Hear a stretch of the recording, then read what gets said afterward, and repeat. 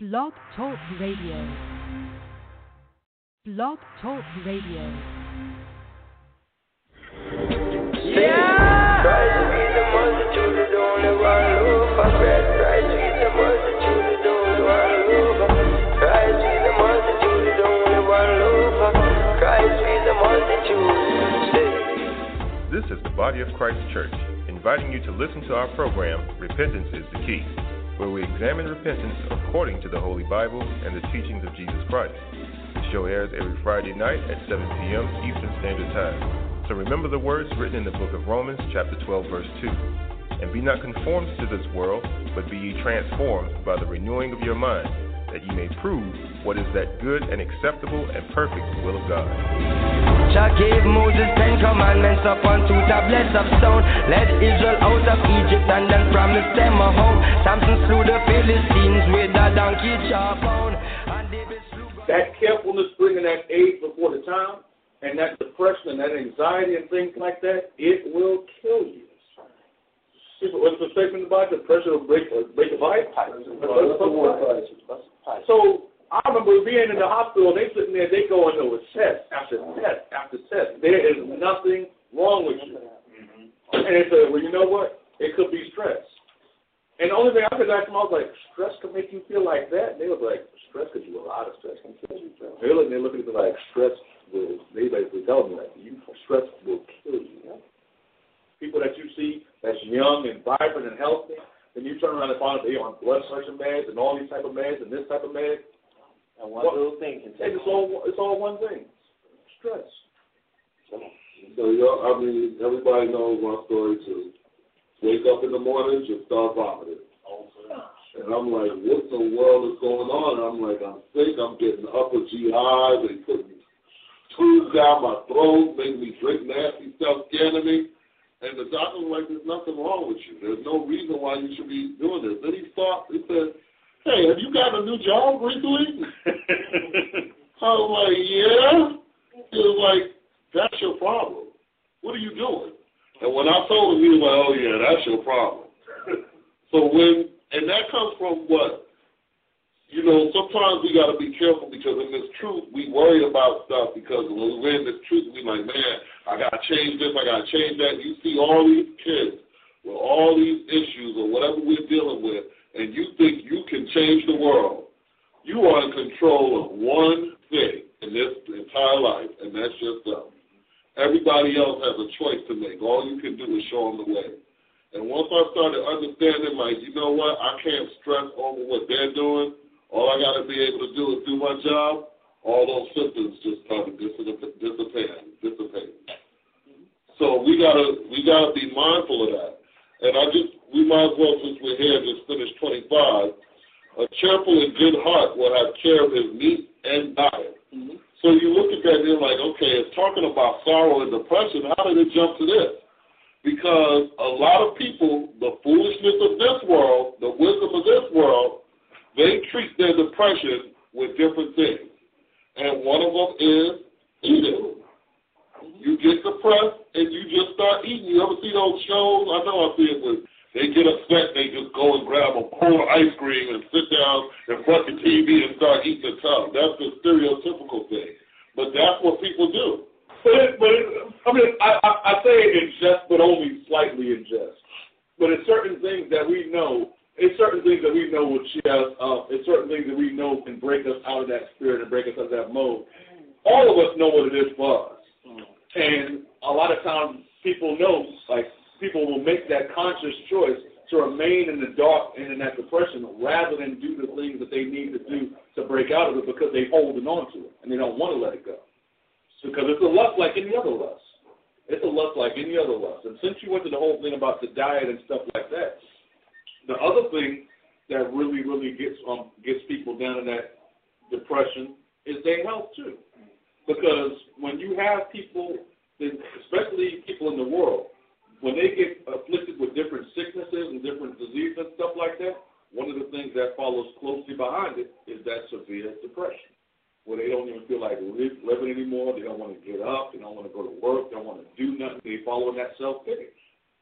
Certain medical procedures, literally right after they do it, they send psychologists and stuff to deal with you to make sure that you don't fall into depression.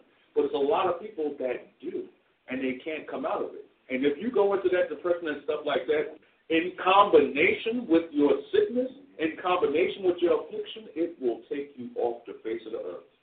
You have something to say? Yeah, just that on that other aspect about depression is kind of counterintuitive or ironic, because we know what the scripture says when you talk about having children and things like that and the joy it brings. But in this world, it's the complete opposite. Postpartum depression. Postpartum depression, and it's a serious thing because of, and especially look at women, you know, in the early to mid-20s.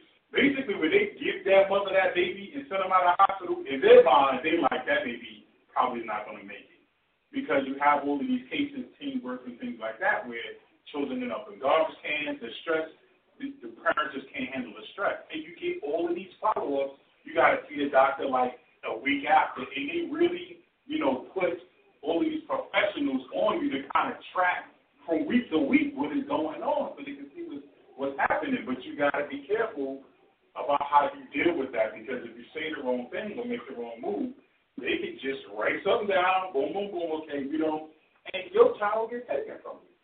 So, I mean, to us, and when you're dealing with doing it the right way and dealing with the Most High is a blessing, but in this world, a lot of young women, a lot of families, they having children, it brings depression, and they deal with it the wrong way.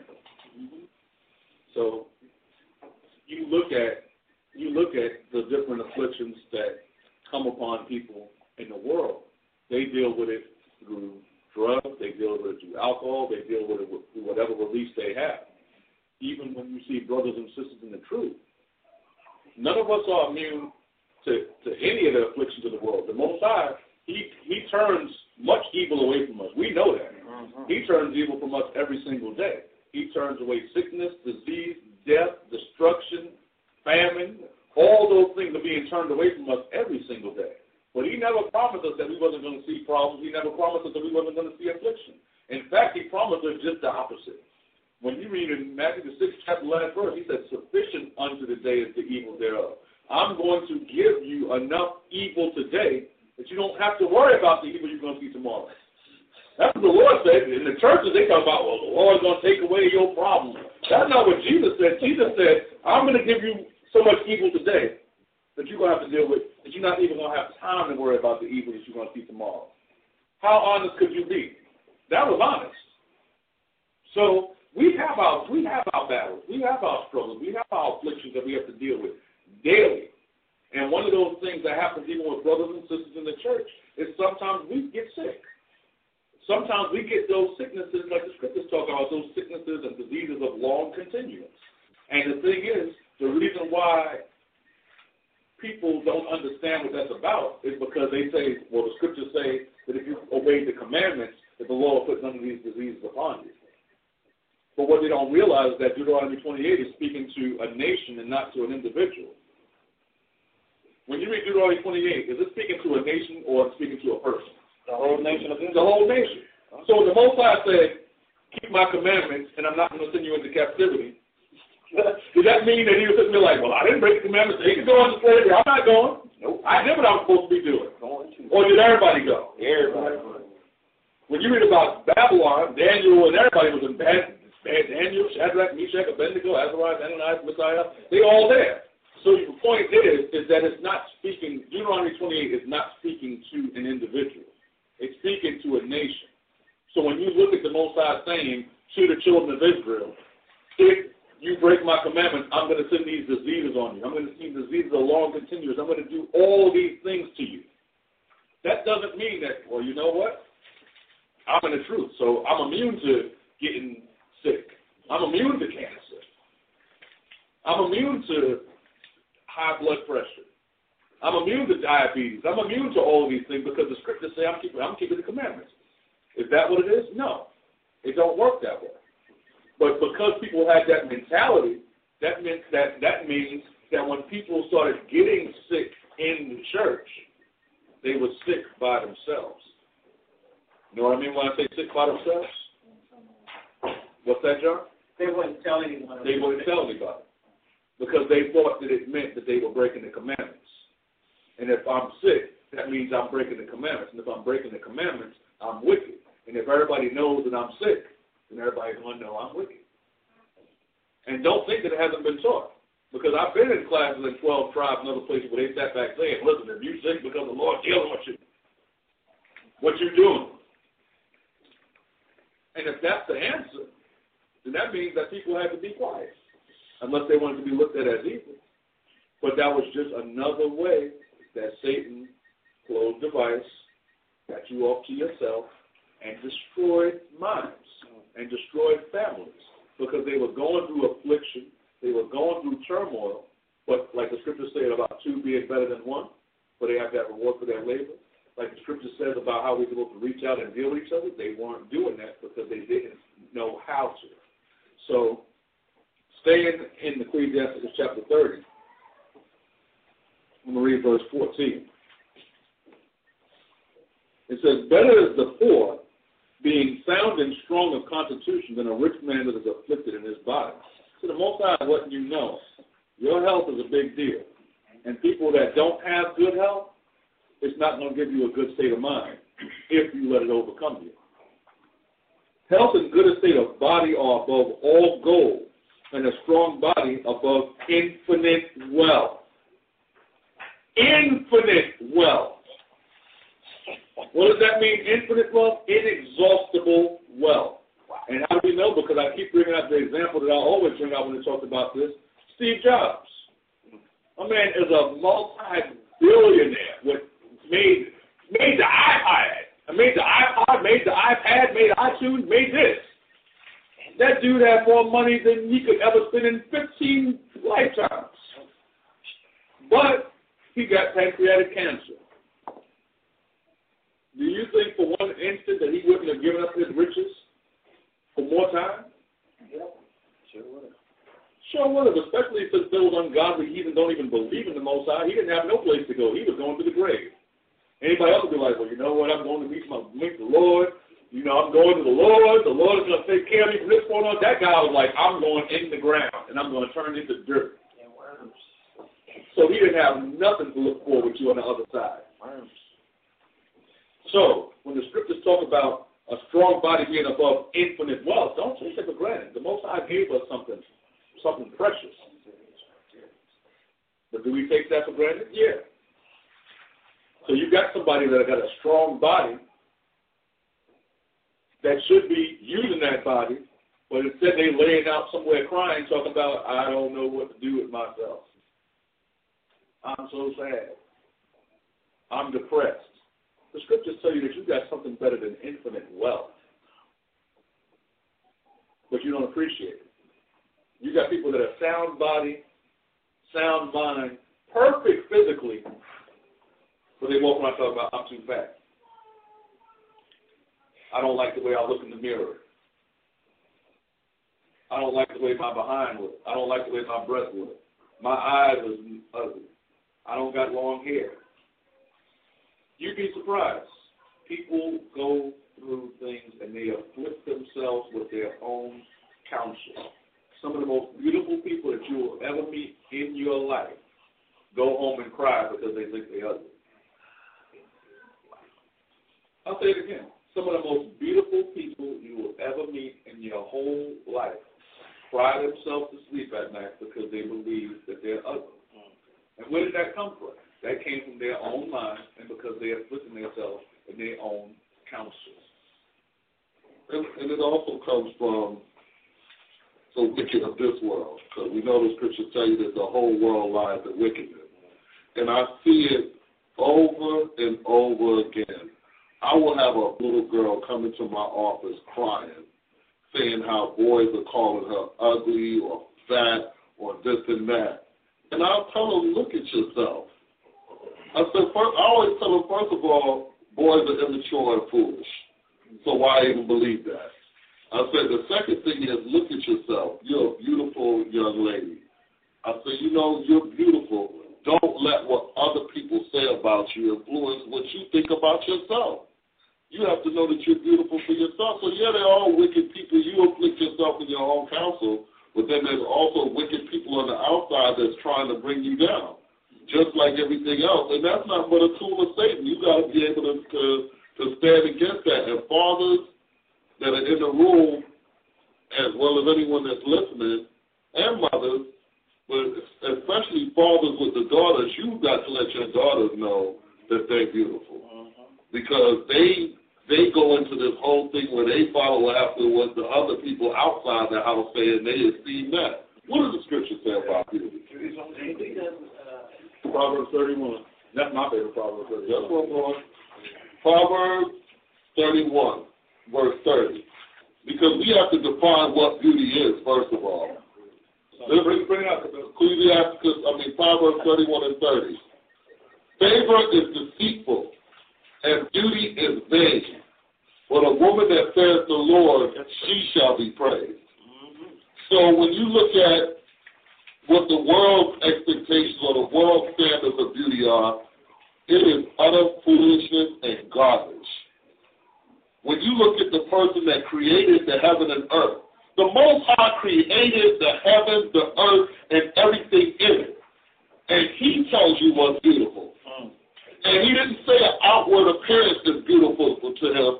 He says, a woman that fears the Lord is the one that shall be praised.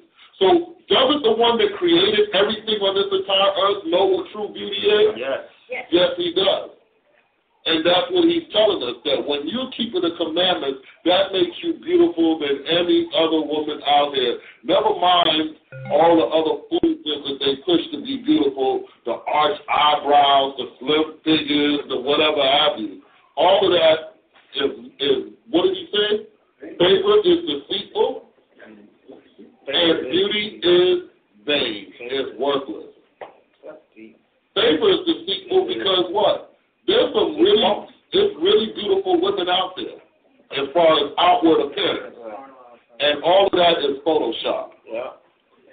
Y'all better watch out. A lot of people think, that girl they are doing everything, bro. When I tell you Photoshop, there will be a woman that has a butt that's flat as this wall, and they will turn it into a big round rough roast on Photoshop. I'm serious. They'll have scabs and pockets all in their face, and they'll just take that white tool and smooth it out, and then you got people looking like, oh my God, she's so beautiful. Don't you know one of the big reasons why? Didn't you know there was a big thing, and this is off the subject, but it's not. There was a big thing with those HD DVDs. One of the reasons why HD DVDs failed versus Blu-ray is the actresses said, listen, this thing shows us truly what we are. They were concerned that it showed too much detail, like where it's almost lifelike, so you couldn't hide behind makeup, Photoshop, and all that. And when they put on they were people that literally had to learn how to do makeup for celebrities after that HD came out. Because, they come out there, they got the muds and creams they put on their face so that they can look like they're darker and the fake and all that. They get on HD, they look like a raccoon. They look like they got a buzz mask on. I mean, you can see everything. So 1 Peter chapter 3 and 1. 1 Peter chapter 3 verse 1. And we're still talking about this whole thing about that physical appearance.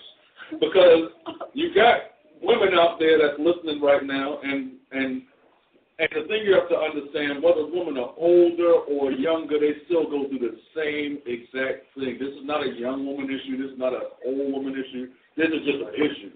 Look at Kanye West's mother. She died on the operating table trying to get a tummy tuck and breast reduction surgery. She was almost in her 60s already. What in the world? I mean, you sit back like, what is that about? But it's the fact, it's just the fact that it's not something that's limited to age. It's something that you think like, oh, that's a 17-year-old girl that's going through anorexia and bulimia. No, it's something that follows you all through your life for men and women if you don't have a positive self-image, if you don't understand what the Most High made you to be. 1 Peter chapter 3, starting at verse 1. Likewise, ye wives, be in subjection to your own husbands, that if any obey not the word, they also may without the word be won by the conversations of the wives, while they behold your chaste conversations coupled with fear. So this is talking about righteous women that repented, and there being that example like we read about 1 Corinthians 7, where she may save her husband because she learned the word first, and they're dwelling together according to that knowledge. And so through him seeing her example and starting to follow the scriptures because he's pleased to dwell with her, he repents and begins to keep the commandments through her example. Go ahead. Whose adorning, let it not be the outward adorning of plaiting of hair, of the wearing of gold, or putting on of apparel. So now it's saying adorning means to what? Cover, dress, put on. It's a little bit more than that. To what? That so it is to get dressed and everything, but it's for the purpose of what? Beautifying yourself, right? So now the scripture says, who's adorning? The thing that's making these women beautiful, he said, let it not be that outward adorning of plaiting the hair. Look at where we're at. That's why the scriptures tell you in 1 John 2:15 that all that's in the world is the lust of the eyes. You have women who look beautiful with short afros, but they don't like that.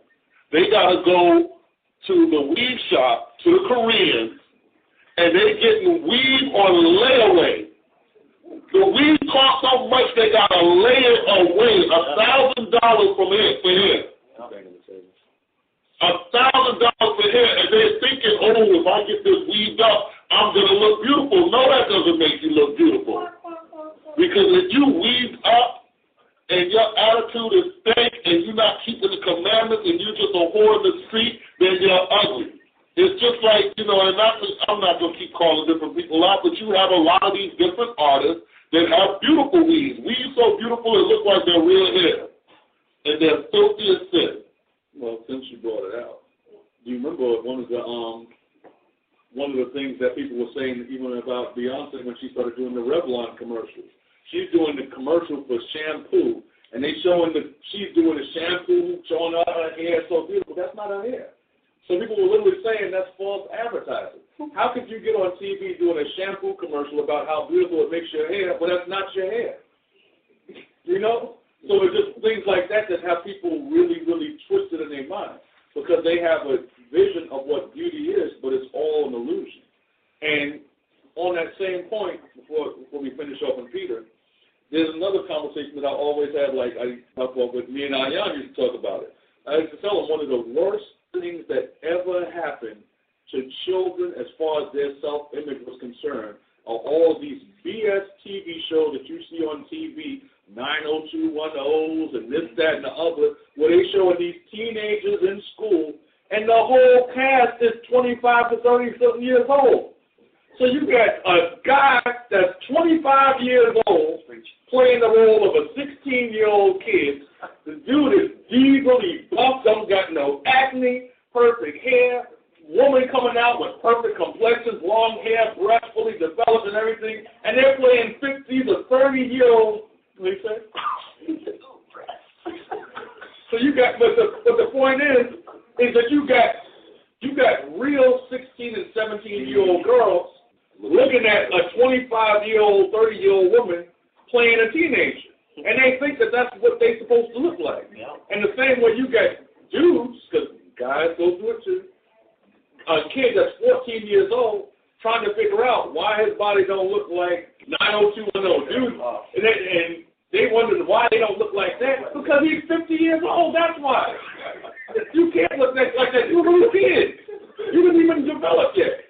So you got people ready to kill themselves, take drugs, all depressed, because, they're killing themselves. They're killing themselves, they're becoming anorexic, bulimic, taking steroids, some of everything, trying to look like somebody that's 15 years older than them. They can't, because that has to happen in time. The Most High is still developing you. You still growing. So, verse 3. Whose adorning, let it not be the outward adorning of plaiting of the hair. So the Most High says this isn't what makes you beautiful, the plaiting of the hair. Go ahead.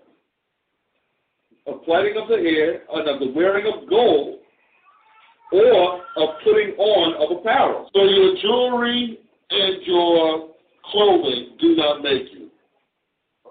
If you're a pig and you put on a Donna Karen outfit that costs $1,000, you're still a pig in a Donna Karen outfit. That don't make you beautiful. Go ahead. But let it be the hidden man of the heart. The thing that beautifies these women in the sight of the Most High is not what you look at the outside. The most beautiful women in the world are right here in this church because they have that hidden man of the heart, that good spirit within them, that gentleness, the meekness, the kindness, the fruit of the Spirit. That's the thing that makes a person beautiful, and that's what the Most High said. So good enough for the Most High, then it should be good enough for the men of this church and good enough for the entire world. Go ahead. But let it be the hidden man of the heart, and that which is not corruptible, Go ahead. even the ornament of a meek and quiet spirit, which is in the sight of God of great price. Who could say it better than that? Because it's telling you that it's not about these corruptible things. Clothing, which moth and dust corrupt, gold and jewelry, which thieves do break through and steal. All of that is worthless, the Most High is saying. That's all worthless. He said the thing that's of great price is that meek and quiet spirit, that spirit that is humble to the Most High's laws, statutes, and commandments. Yeah. You know, and that's why when we read the New Covenant, it brings out all the understanding that the Most High gave us of old, because you can see where Peter is drawing these things from in Psalm chapter 29, verse 3, and the Most High told us what he wanted. Psalm 29, verse 2, it says, "Give unto the Lord the glory due unto his name. Worship the Lord in the beauty of holiness." That's the beauty that the Most High is looking for. That's really the entire beauty that the whole reason Christ came, so that when we, through the Spirit, put off the old man, put on the new man, man and woman doing that, then we're able to come to the Most High and worship him in the beauty of holiness. That's what's attractive to the Lord. That's what's beautiful, not the external stuff that's going to fade away. So that's the true beauty of the Scriptures. That's what we're supposed to be dealing with. Right. Yeah, and then also with these verses, the beautiful thing is the understanding of Christ. His doctrine, his understanding is showing us what the true beauty was. And, many years before, when we did not have, I'm not going to say didn't have, but the understanding Christ gave to us wasn't at the level now. Okay, you remember how we used to say these verses, or you even hear people in the world used to say, world, other doctrines, establishments, religions, that a woman can't wear jewelry and can't look like something. But here the scriptures are saying you can wear this, but that ain't going to make you righteous and beautiful in my sight. Right, exactly. And it's a beautiful thing that the Heavenly Father has given us this understanding that looks don't make you, your actions and your righteousness is what makes you. And if I could, I got a verse to go with it. Go ahead. Okay. You want to finish up here or go down? Well, I can go now. Ecclesiasticus in the Apocrypha, chapter 11 and verse 2. Ecclesiasticus chapter 11, verse 2. Commend not a man for his beauty, neither abhor a man for his outward appearance. Right. So this whole verse here, the Most High even here is showing us and telling us it's not how a man, when it says a man for his beauty, it's talking a man, and it's also talking a woman. And it's telling you, look, it's not about the beauty. Oh, you can look nice, hey, you look nice, but that's not the first order with the Most High. And then also it says either abhor, meaning hate a man for his outward appearance. So the thing is, even if that man, it looks like he sleeps on the Spaghetti Junction 285, if that man looks like a homeless man, but if that woman follows the doctrine of Christ, that's the thing that ought to be commended. That's first priority. And the scriptures talk about that man in vile raiment, and how you had to deal with him the same way as the man that had that beautiful garment. Yeah. So, praises. Yeah. And so, you know what? And jump down, read verse 4. It says, boast not of thy clothing and raiment. That's it. And exhort not thyself in the day of honor. For the works of the Lord are wonderful, and his works among men are hidden. So look at that, going right into what? What does this world boast on? Clothing. Yo, I got this. And it starts with the children. Yeah. It starts with the children coming to school. Look at you. You remember you got bobos on? Have some shoes on that weren't name brand. They used to call them, what was the ones they used to say? Buddies, Bobos, you have an AC. They used to say, look at them rocking them air chickens. I don't know if you remember all that foolishness. But it starts with the children, so they grow up with self-worth feeling, you know what? If I don't have on the finest clothes, then I'm nothing. And they try to push that false message out to the children. It's garbage. Because, bro, I see kids that they'll have on some Jordans. How much are Jordans now? $100 on the low end. They'll have on the low end now. That's the low end now. Yeah, that's what Anthony is saying is correct. He thought at 150. When we were in school, it was 100. Yeah. But you got a kid that will be wearing $200 Jordans, $50 jeans, $50 shirt, $80. And then you say, hey, where's your paper and pencil? We don't have none. I ain't have no money.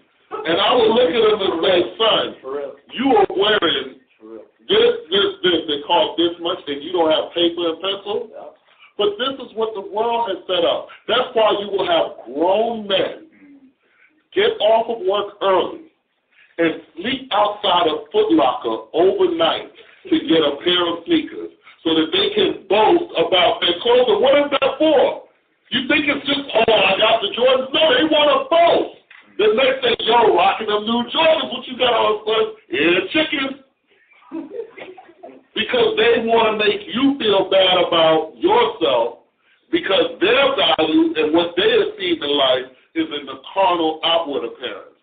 The scriptures are telling us we're supposed to be the exact opposite. There's nothing wrong with wanting nice things, okay? There's nothing wrong with jewelry. That's what Jonathan was bringing out. There's nothing wrong with if a sister want to get a weave, you know, that's what she wants, then you get a weave. There's nothing wrong with that. There's nothing, there was something that I wanted to pull out of that. If you feel like you're overweight, you want to get in shape and get your body right, there's nothing wrong with that. But that's not something that's supposed to make you go into a state of depression like, man, I don't have this. Man, my hair's too short. Man, the kids are jawing me. Man, I don't have any name brand shoes. All of this is garbage. It's going to be destroyed. When Christ comes back, he don't care about Air Jordans. He wants no water. Yeah. What he need Air Jordans for? We laughing, but think about the foolishness. People are talking about these shoes like there's something, and Christ wants no water. It's sandals. Go ahead. I'm sorry. But we really need to take heed and put this into the kids. Yeah. Because if the kids, I think as we get older, we don't care as much, most of us. Some adults do still care, but the kids are the ones that's dealing with that pressure the most in school, because that's all it's about. That's why I am so happy that a lot of the different schools get into uniforms now, so to just wipe that whole foolish little element out when they do have it. But then you got stupid adults.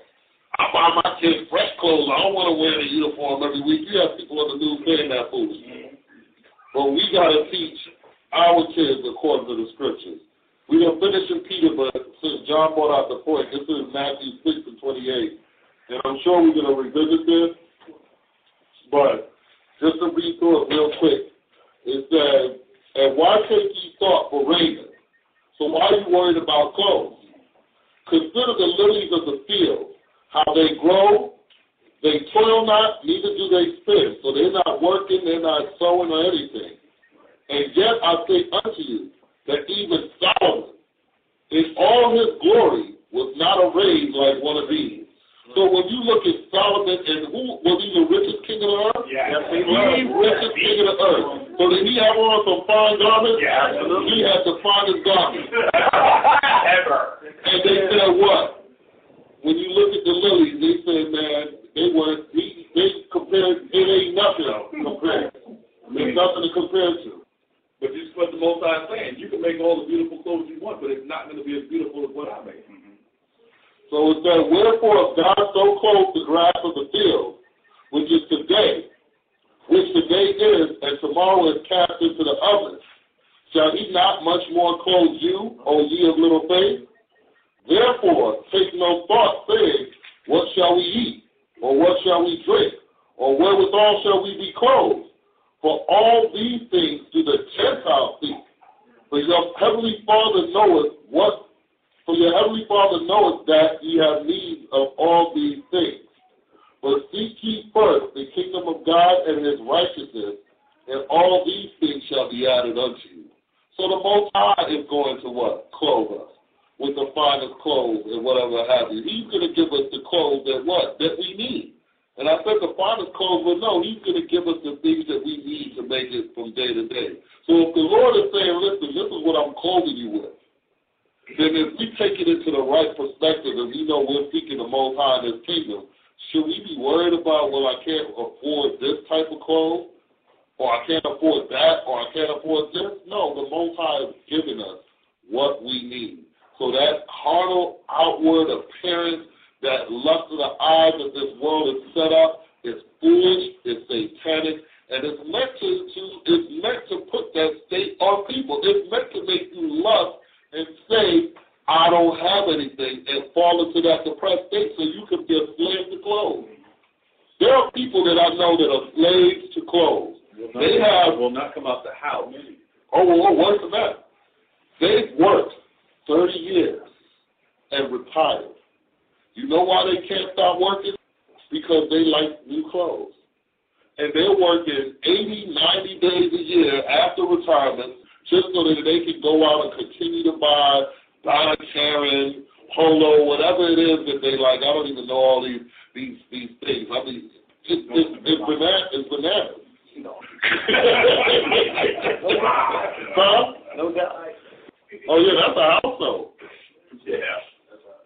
So, going back to Peter. When the Most High gives us stuff, though, it lasts anyway. You think about how when we was in the wilderness and our shoes never wore down, nor our clothes. You know what? No, we can finish. We done with that. All right, so we're still dealing with that. We got a lot more scripture. We might break it into two classes, but what I want to deal with before we close out, we're still talking about that self-image, and the reason why that self-image is so important and why that plays such an important part where people fall into that depression, it's because a lot of people, the same way Kadal was talking about telling your children that they're beautiful and things like that, a lot of people all their life they've received just the opposite. They've been abused. And they've been abused mentally. Some of them have been abused physically. Some of them have been abused sexually. And when things like that happen to you, whether you are a man or a woman, you're not going to come out of it unscathed. You're not going to come out of it the same. So let's go to the book of Ecclesiasticus, chapter 28. Ecclesiasticus chapter 28, and start at verse 17. Ecclesiasticus 28, verse 17. The stroke of the whip maketh marks in the flesh. So if somebody takes a whip, like a slave whip, a horse whip, and start whooping you, what's going to happen? It's going to cut your flesh open. You're going to look like a slave, wouldn't you? So it says, the stroke of the whip maketh marks in the flesh, but the stroke of the tongue breaketh the bones. What does that mean? Anybody? Anthony, you want it? Well, there I was saying, that's a good place to start. Sticks and stones may break my bones, but words will never hurt me. So raise your voice. They say sticks and stones may break my bones, but words will never hurt me. Is that true according to the scriptures? Well, according to the scriptures, no, because words do hurt. And according to the scriptures, it's the exact opposite. Yeah. According to the scriptures, it's the opposite. Because if somebody hits you with sticks and stones, you might get bruised up, you might get hurt, but that wound can heal. Somebody can bandage you up, and guess what? You'll get better. But the things that people say to you stay with you forever. That's what people don't understand. So if you're a little kid and people telling you all your life how stupid you are, how you don't know nothing, how you ugly, how you fat, how you ain't worth nothing, how you can't do nothing right, why do you think there's so many crazy adults running around outside like that? Because they little kids. They still fighting those same demons that they was fighting since they was 4, 5 years old. They grown people trying to validate themselves because they can't get away from the demons that they suffered when they were children. The beatings, the physical abuse, the verbal abuse, all of those things are still with us. Josiah had Hannah first. What are the words that got the Lord crucified? Yeah. It was words. I was just going to bring up that example of the movie Precious, because all of those things that you said, the physical abuse, the verbal abuse, and all of those things, in that movie it kind of personifies that and really shows the type of effect. And remember, if you look at a lot of things, you had times where she would just go up in her mind to a place that was better, so to speak, just to escape the things that she was going through. And a lot of times, adults as they grow up, bring negative things in their life to compensate for all of the things that happened to them, up until that time of just growing up. So it does have a serious effect, and that's why the parents, they're that first line of defense to build their children up the right way and to put a hedge about them so these things don't tear them down. And that's what we're talking about right now, because the parents are the first line of defense. But the problem is we have so many of our children grow up with parents in the world right now. So they're not being the first line of defense. What they're doing is they're reinforcing the negative in their child. You ain't nothing. You ain't never going to be nothing. Your daddy wasn't nothing. You just like him. Where's that coming from? That's all that vicious garbage that gets put in the mind of the children to the point where they grow up. They don't have a sense of self-worth. So when they try to deal with something that's like depression or something like that spirit of depression that gets on them, what do you think that's going to happen with Satan? Satan has 1,000 years worth of memories and wicked statements that he can hit you with. You sitting back in that state of depression, you giving into drugs or alcohol, or you about to commit suicide, or whatever dark place Satan got you in a corner. What does he think he's saying to you? Remember that time when they told you that you wasn't worth nothing? Remember that time they told you that you wasn't going to never be nothing? You are ugly, just like they told you are. You are worthless, just like they told you can't do nothing right. Look at you. Satan just got forever. He just got so much ammunition against us.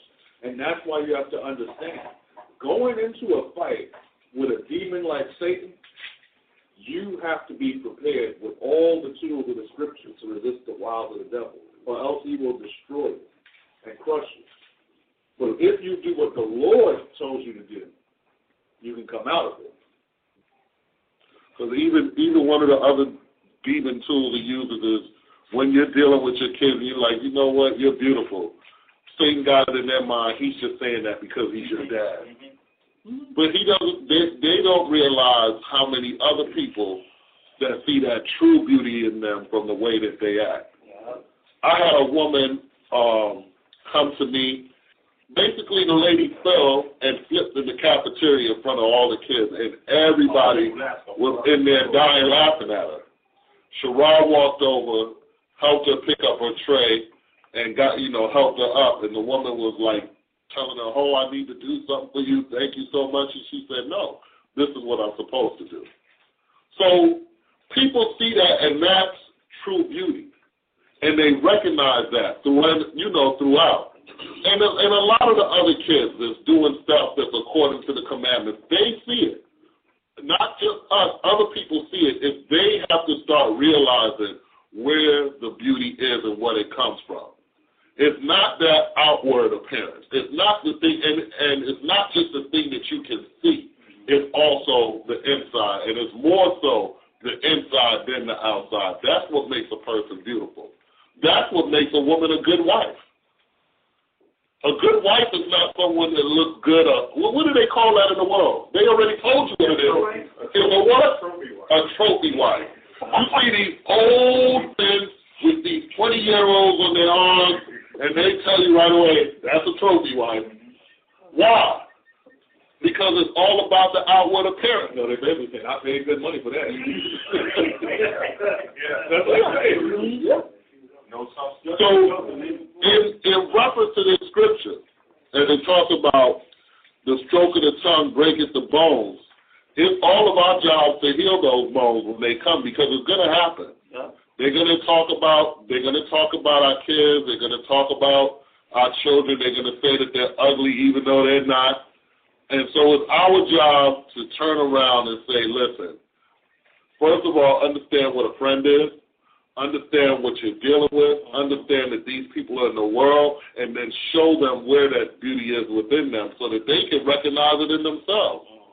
You know, even in the world, like, you know, I don't know when it happened, but just somewhere along the line it happened where nobody could say anything about me that I would believe. And so they could say, oh, he's black and ugly, and I'm black and beautiful. And that confidence itself, if you're teaching your kids to have that confidence in the scriptures and understanding who they are, nobody's going to be able to bring them down. They can say whatever they want, and they just going to roll right off of them. We have it as adults. No, some of us have it as adults. Our kids need to learn it too. Because that is true. Some of us have it as adults because some of us lack confidence as adults.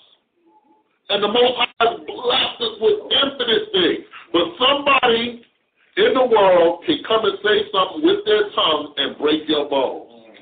How is somebody in the world that follows Satan's mouth more powerful than the Most High that already told you things like, there are special people unto me above all people that are on the face of the earth?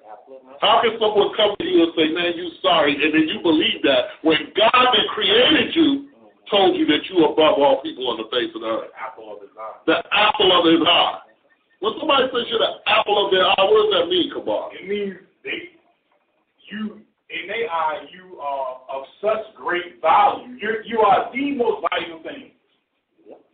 But you will let a satanic, devil worshiping, bowing down to idol person in the world come and say, man, you one sorry dude, and you take that into account? Something is wrong. We already know what that one thing is. See, when we speak about a class about depression and stuff like that, it's no different than any other thing that we talk about, whether it be a lust demon for anger, rage, wrath, strife, lasciviousness, women, whatever it is. It's a lust that people have. People have a lust to go into that dark place of depression where they are and embodied in that self-loathing and despair. Because the thing that's so intoxicating about that demon, and I would imagine that most people in here have been to that place before. Some of you probably haven't been there for a great long period of time, and some of you are blessed not to remember what it's like because you've been in the truth for as long as you have. But when that demon overwhelms you and overpowers you and brings you to that dark state of depression, it corrupts your mind. And when it corrupts your mind, it's almost like you create your whole other world to yourself. And when you create that world, you feel like you're safe only there. I don't have to do nothing. I don't have to say nothing. I don't have to be nothing. I can just say right here in this space, and I'll be okay. And so the scriptures already dealt with that because they're afflicting themselves in their own counsel. They're dealing with that one instead of dealing with the threefold cord that is not quickly broken. And you're going to the point of what the cure is. The cure is that, like with any lust, you have to make the decision that you're not going to listen to what Satan says, but you're going to listen to what the Most High says. And like you see where I'm going right now, one of the reasons why people find it, because a question is in my mind when you saying that about going to that place, because the thing that the next question I ask is, when you go there, your behaviors, your thoughts, whatever you have in your mind, that's okay now. Satan tells you or you feel like that's okay. So your lust ultimately going into that spirit is, I'm going to get to the place where now I can do this thing because it's okay.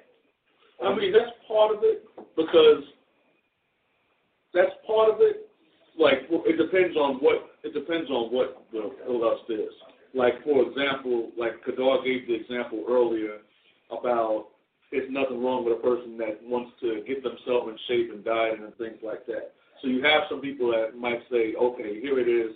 I'm unhealthy. I want to lose weight, or I want to make myself more presentable, or I want to feel better about myself and get myself back in shape. And that's not, for some of us, that might be like, okay, well, I'll just do that when I got time. For other people, that's an obsession. Right. And if Satan gets a hold of them and makes that obsession turn in on them, then he's going to take them to that dark place where he can be like, it don't matter what you do. They ain't going to like you anyway. You ain't got no friends. You're always going to be ugly.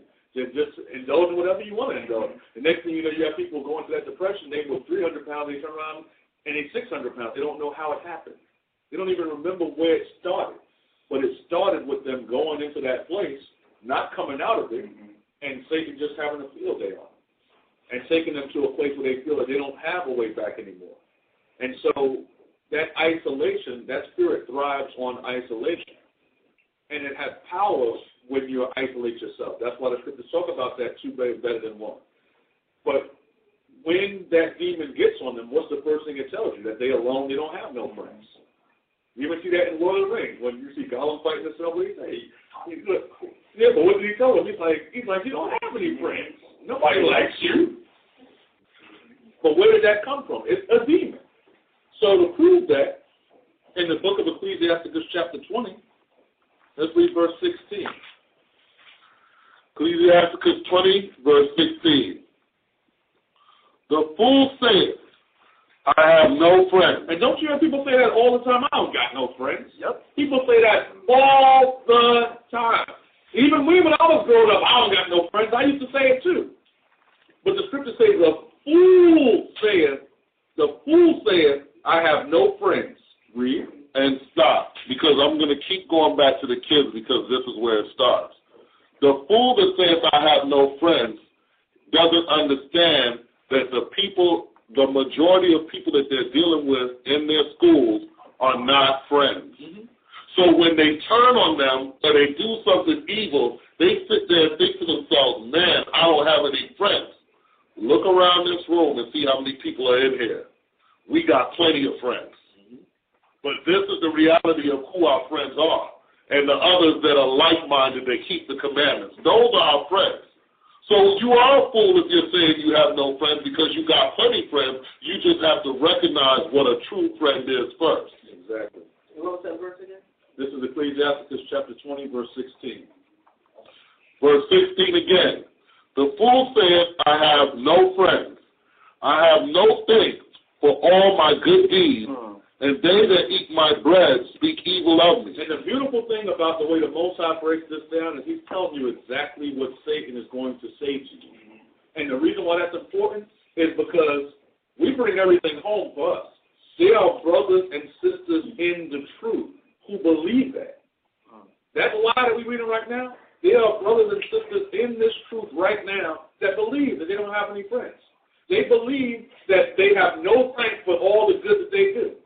So when they go out and do things for the church, when they go and do things, they do projects for the church, when they clean, when they make things, when they make clothing, when they make food for the feast days, they sit back and Satan puts it in their mind. Nobody thanks you. Nobody's glad you did it. Did anybody come to you and say thank you? Did anybody come and compliment you on it? Did anybody even know that you made it? Anthony. We're not even supposed to be looking for that type of recognition anyway. We're not. Because it tells you in Christ's parable that when you get finished doing all those things, we're supposed to look at ourselves as unprofitable servants. That's what we're supposed to do. But what happens? Well, that's the truth, Anthony, but all of us are carnal. And all of us, at some level, we want that recognition. But that's also a balance to that, too. And the balance is this. In 1 Corinthians, the 12th chapter, it tells you that we're all part of the body of Christ and members in particular. And it tells us that our comely parts have no need. but we have to give the more abundant honor to the part that lacks, which means that it is our job to make sure that everybody knows that they're valued. It is our job to make sure that everybody knows that they have a worth. It is our job to make sure that we have used and exercise the gifts of exhortation, because exhortation is a gift. It's a fruit of the Spirit. It's a powerful gift that we lack. It saves lives. Come on, right? It saves lives. Because a lot of times, like we bring out a point, we're Johnny on the spot to tell people a lot of times when they did something wrong. You're going to be the first person there. You know you did this wrong. You know I didn't like when you did that. You know you really shouldn't do that. You know you did that wrong. When you do this, make sure you do it this way and not that way. But we're not good when it comes to exhortation. When it comes to exhortation, we're horrible. We're absolutely horrible when it comes to exhortation. We're not good at all with pulling somebody to the side and telling them, listen, that was really good what you did right there. That was a really good job. You did a good job with this. If you didn't do that right, I don't know what would have happened. When you came through in the clutch, we needed you and you made it happen. That's the part we like, because the scriptures talk about both sides. Now, Anthony brought up the point. We're not supposed to be seeking it, because if you're seeking it, you're going to find yourself in a world of hurt, because that's not what we're here for. You're going to find yourself in a world of hurt. But it's a beautiful thing when you're not seeking it and you still receive it anyway. So, verse 16 again. The fool saith, I have no friends. I have no thanks for all my good deeds. And they that eat my bread speak evil of me. And that's what Satan convinces you. I'll open my house up to people. I'll let people come in. We keep feast days here. We do all these things and nobody does anything. Nobody says thank you. People just take what they want and leave. And you got Satan, and he will play that over and over in your head until you believe it. What does the Most High say about that person? Verse 17. How oft and how many? How oft and of how many shall he be laughed to scorn? For he knoweth not aright what it is to have, and it is all one unto him, as if he had it not. So the scriptures, and I quote that scripture a lot, because the scriptures is telling you that if you're walking around talking about you don't got no friends, especially if you're in this truth, then you're a fool. And the scriptures tell you that you don't even know what it is to have, and it's the same to you as if you had it not. So what can you do for a person like that? There's not much you can do for them. Then you're going to say, listen, I want you to believe that I care about you. No, if you got Satan on your mind, and he's controlling your thoughts and your actions, the first thing that he's going to do is separate you from everybody that cares for you. That's why when you look at people in the world, even when they kill themselves, they go into suicide, they shoot themselves in the head, they hang themselves, or whatever method they choose to take themselves out of this world, they sitting there back like, well, I didn't have no friends. I didn't have nobody like me. I didn't have nobody. I was by myself. Then they got 1,000 people at their funeral talking about, what could we have done to make them know how much we loved them? Nothing. Because once you allow Satan to corrupt your mind, it didn't matter if it was 2,000, 3,000 people at your funeral. It don't matter how much any one of them loved you. It wasn't going to change what you decided to do. Because once you gave yourself over to that demon, nobody could reach you. And so that's what you have to understand. And that demon is powerful, and if you give yourself over to it, you're a fool. Because its only purpose is to destroy you. So you have friends, even though the scriptures show you that demon is going to tell you that you don't. You don't. But that's part of those words that break bones. When you look at the different part of the abuse that people go up under. And Kadar brought up the point about even the parents, how the parents have to instill that to the children. Well, why does that not happen? Because of the curses. When you read Lamentations chapter 4, it tells you about what type of women are raising the children nowadays. Go to the book of Lamentations chapter 4 and read that real quick. Yes, bro. For those who may not know, when he said curses, he's talking about the curses that was put on our nation of people for not keeping the commandments and following the word of the Heavenly Father. Right. The Heavenly Father is beating us to this day for our rebellion to his word. And that's right in line with what we talked about today. You got to remember that people out there listening. So, right, the curses that we're speaking about are the curses that came on our nation in the book of Deuteronomy 28 for our refusal to keep the commandments of God. And part of it was how these children are being raised as if they're nothing, and they're being whipped they're being whipped by